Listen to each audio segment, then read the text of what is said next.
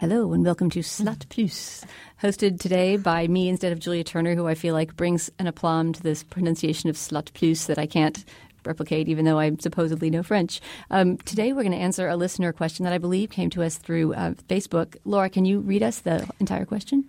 Sure. It comes from a listener named Liza Pringle. And the question is, in terms of total time and cumulative comfort, what has made the biggest difference when you needed it the most, lyric or text? When did words suddenly save you?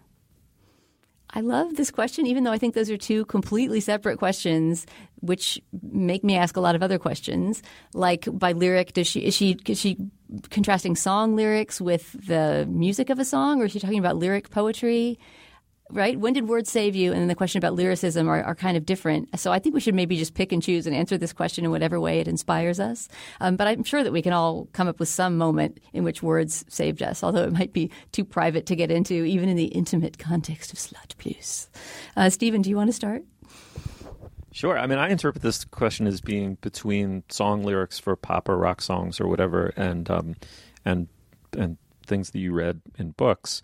I don't know. It's hard to answer because one does feel inevitably that one was kept alive by, you know, rock and roll or hip hop or the words of pop artists when one was an adolescent. When you're maximally vulnerable to the world and your identity is, is kind of mercurial and, as it could be, but also kind of horrible and painful encumbrance, you turn to pop music typically as an adolescent, not really to literature, which feels still like homework. But I think as you get older, music, I derive, like the Nietzsche quote, which is, a bit of a fortune cookie, but I still think is true that without music, life would be a mistake. I mean, I do think like one couldn't persist as an, existing being in a world without music. It's just unthinkable. So I would say that music does have this power to keep you alive and centered and connected, to the world.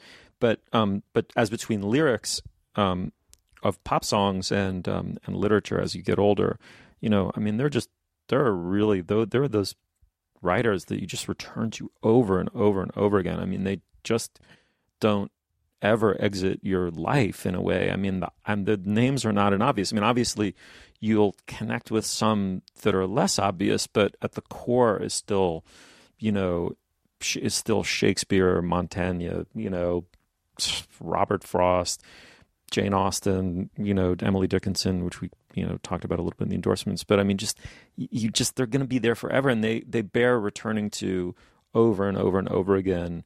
And I don't know. I mean, I hate to be Calvinist about it, but something about sitting alone and reading, is it just is kind of, as a default, it's just a kind of spiritual activity. I know that's corny, but it really is. Sitting alone and reading is so recent an addition to the human repertoire, the human behavioral repertoire. I mean, there's the English philosopher Gilbert Ryle, as an aside in his great book, The Concept of Mind, says that it appears that sitting alone and reading silently to oneself as a human behavior is no older than 400 to 500 years, right? And yet it corresponds with the modern way of thinking of ourselves as a spiritually vouchsafed being in a fallen world, right? I mean, I guess I'm just going on and on like a crazy person. But this is all fantastic, but I want to ask you to drill down and tell me a moment. Is the moment that it saved your life? Oh, fucking moment. Or not even one moment, but like a poem that you always return to. Like, let's say you're really having a shitty time with whatever, right? Like, what is the text or the song that you're going to return to? It makes you feel like a spiritually vouchsafed being. God, that's my what favorite a fucking phrase. Wanker. I mean, there's so many to go back to. I mean, I would say, I just a huge Philip Larkin head. I mean, the poem "Church-Going," to me is just a devastatingly beautiful poem about not being able to find solace in the actual physical church that you go into, and yet you do in spite of yourself. I mean, that's just an incredible poem. I mean, there's a poem by Anne Sexton called, I think it's A Letter to a Special Friend, maybe, that I first discovered as a, completely fucked up adolescent, and it just never has left me. I mean, there are many of them. You think, oh, fuck, I'm not alone. I mean, what's funny about reading is it is the ultimate lonely activity, right? I mean, essentially, reading is sitting alone and you're in the theater of your own mind and the mind of the writer. But it's also the thing that makes you feel least alone, I think, right? Which is why it sort of saves your life over and over again. Okay, I've nattered on long enough. Done. Oh, that was wonderful. I loved it. All right, now to you, Laura. And you can interpret this in any way you want, because I think I'm actually going to go with song lyrics. So if you want to go anywhere with lyric or poetry or words, go there. I feel like I could answer this question in two ways. I mean, for me, I agree with a lot of what Steve said about how text was the most formative for me. It anchored me the most when I was sort of, coming of age intellectually, if you will, and figuring out what I thought and how I, processed the world. This is actually not how I was going to answer the question, but hearing Steve talk about Larkin, I thought of the first short story I ever read by Gabriel Garcia Marquez when I was in high school, and it was the translation is the handsomest drowned man in the world, and I looked it up to sort of recapture that first moment of discovering the story.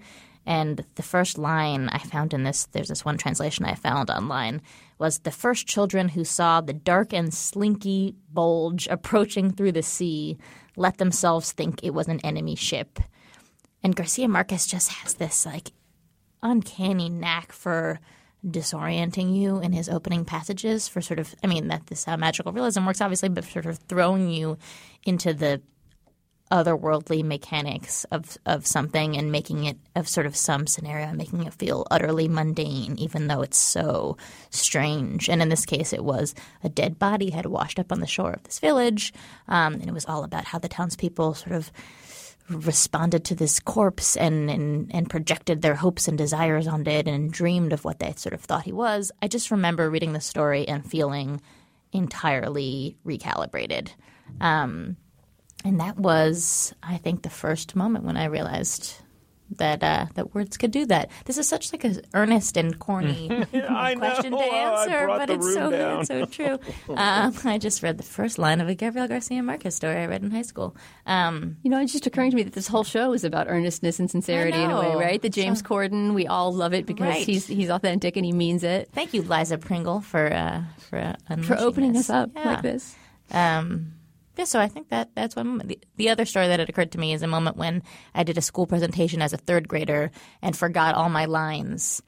And it was a Dred Scott presentation. I was pretending to be Dred Scott as a little suburban Jewish girl, as one does. You give a speech in the voice of Dred Scott, and I forgot my line. The teacher asked me to perform this monologue in front of an upper school class who was learning about Dred Scott.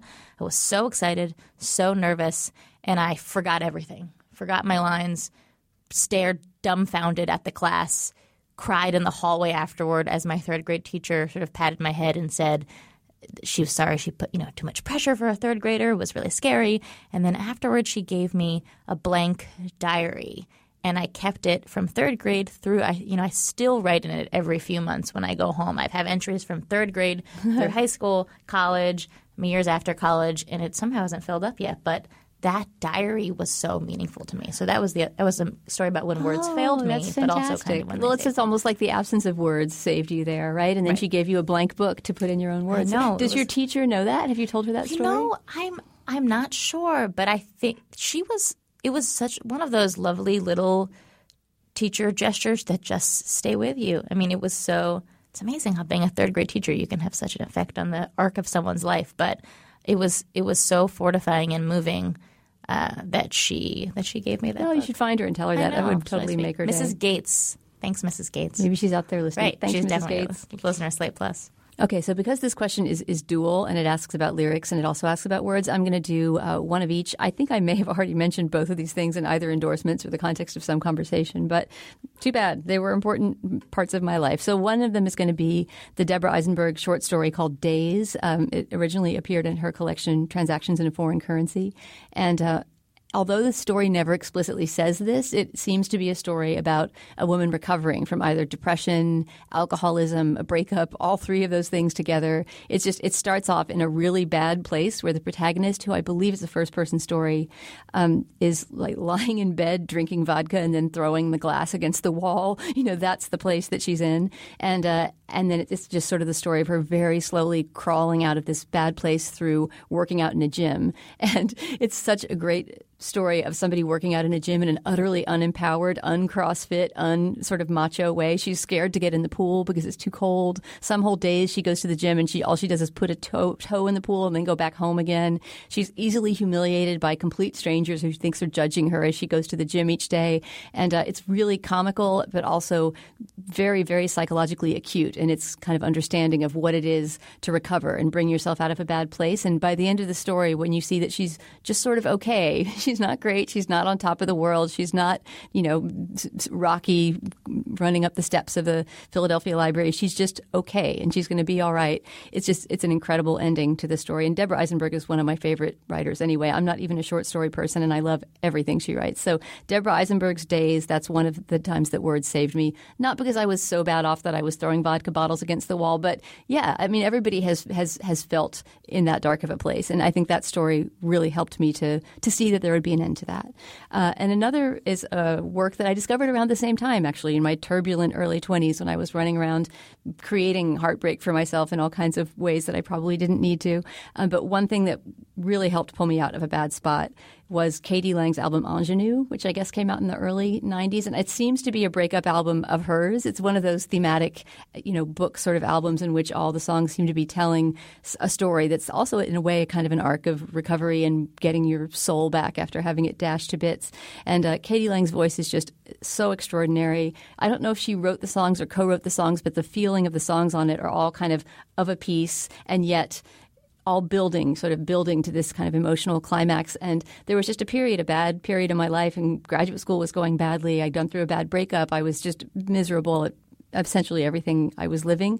And I would put that album on every night when I got home from school, work, what I was doing, and just sort of, I mean, I guess it would be what the millennial bloggers now call self-care, radical self-care. My radical self-care consisted of just dancing alone to K.D. Lang's Ingenue and singing along. So thank you, K.D. Lang. That's definitely one of the times that lyric saved me. I like the idea of you creating heartbreak for yourself. It's great.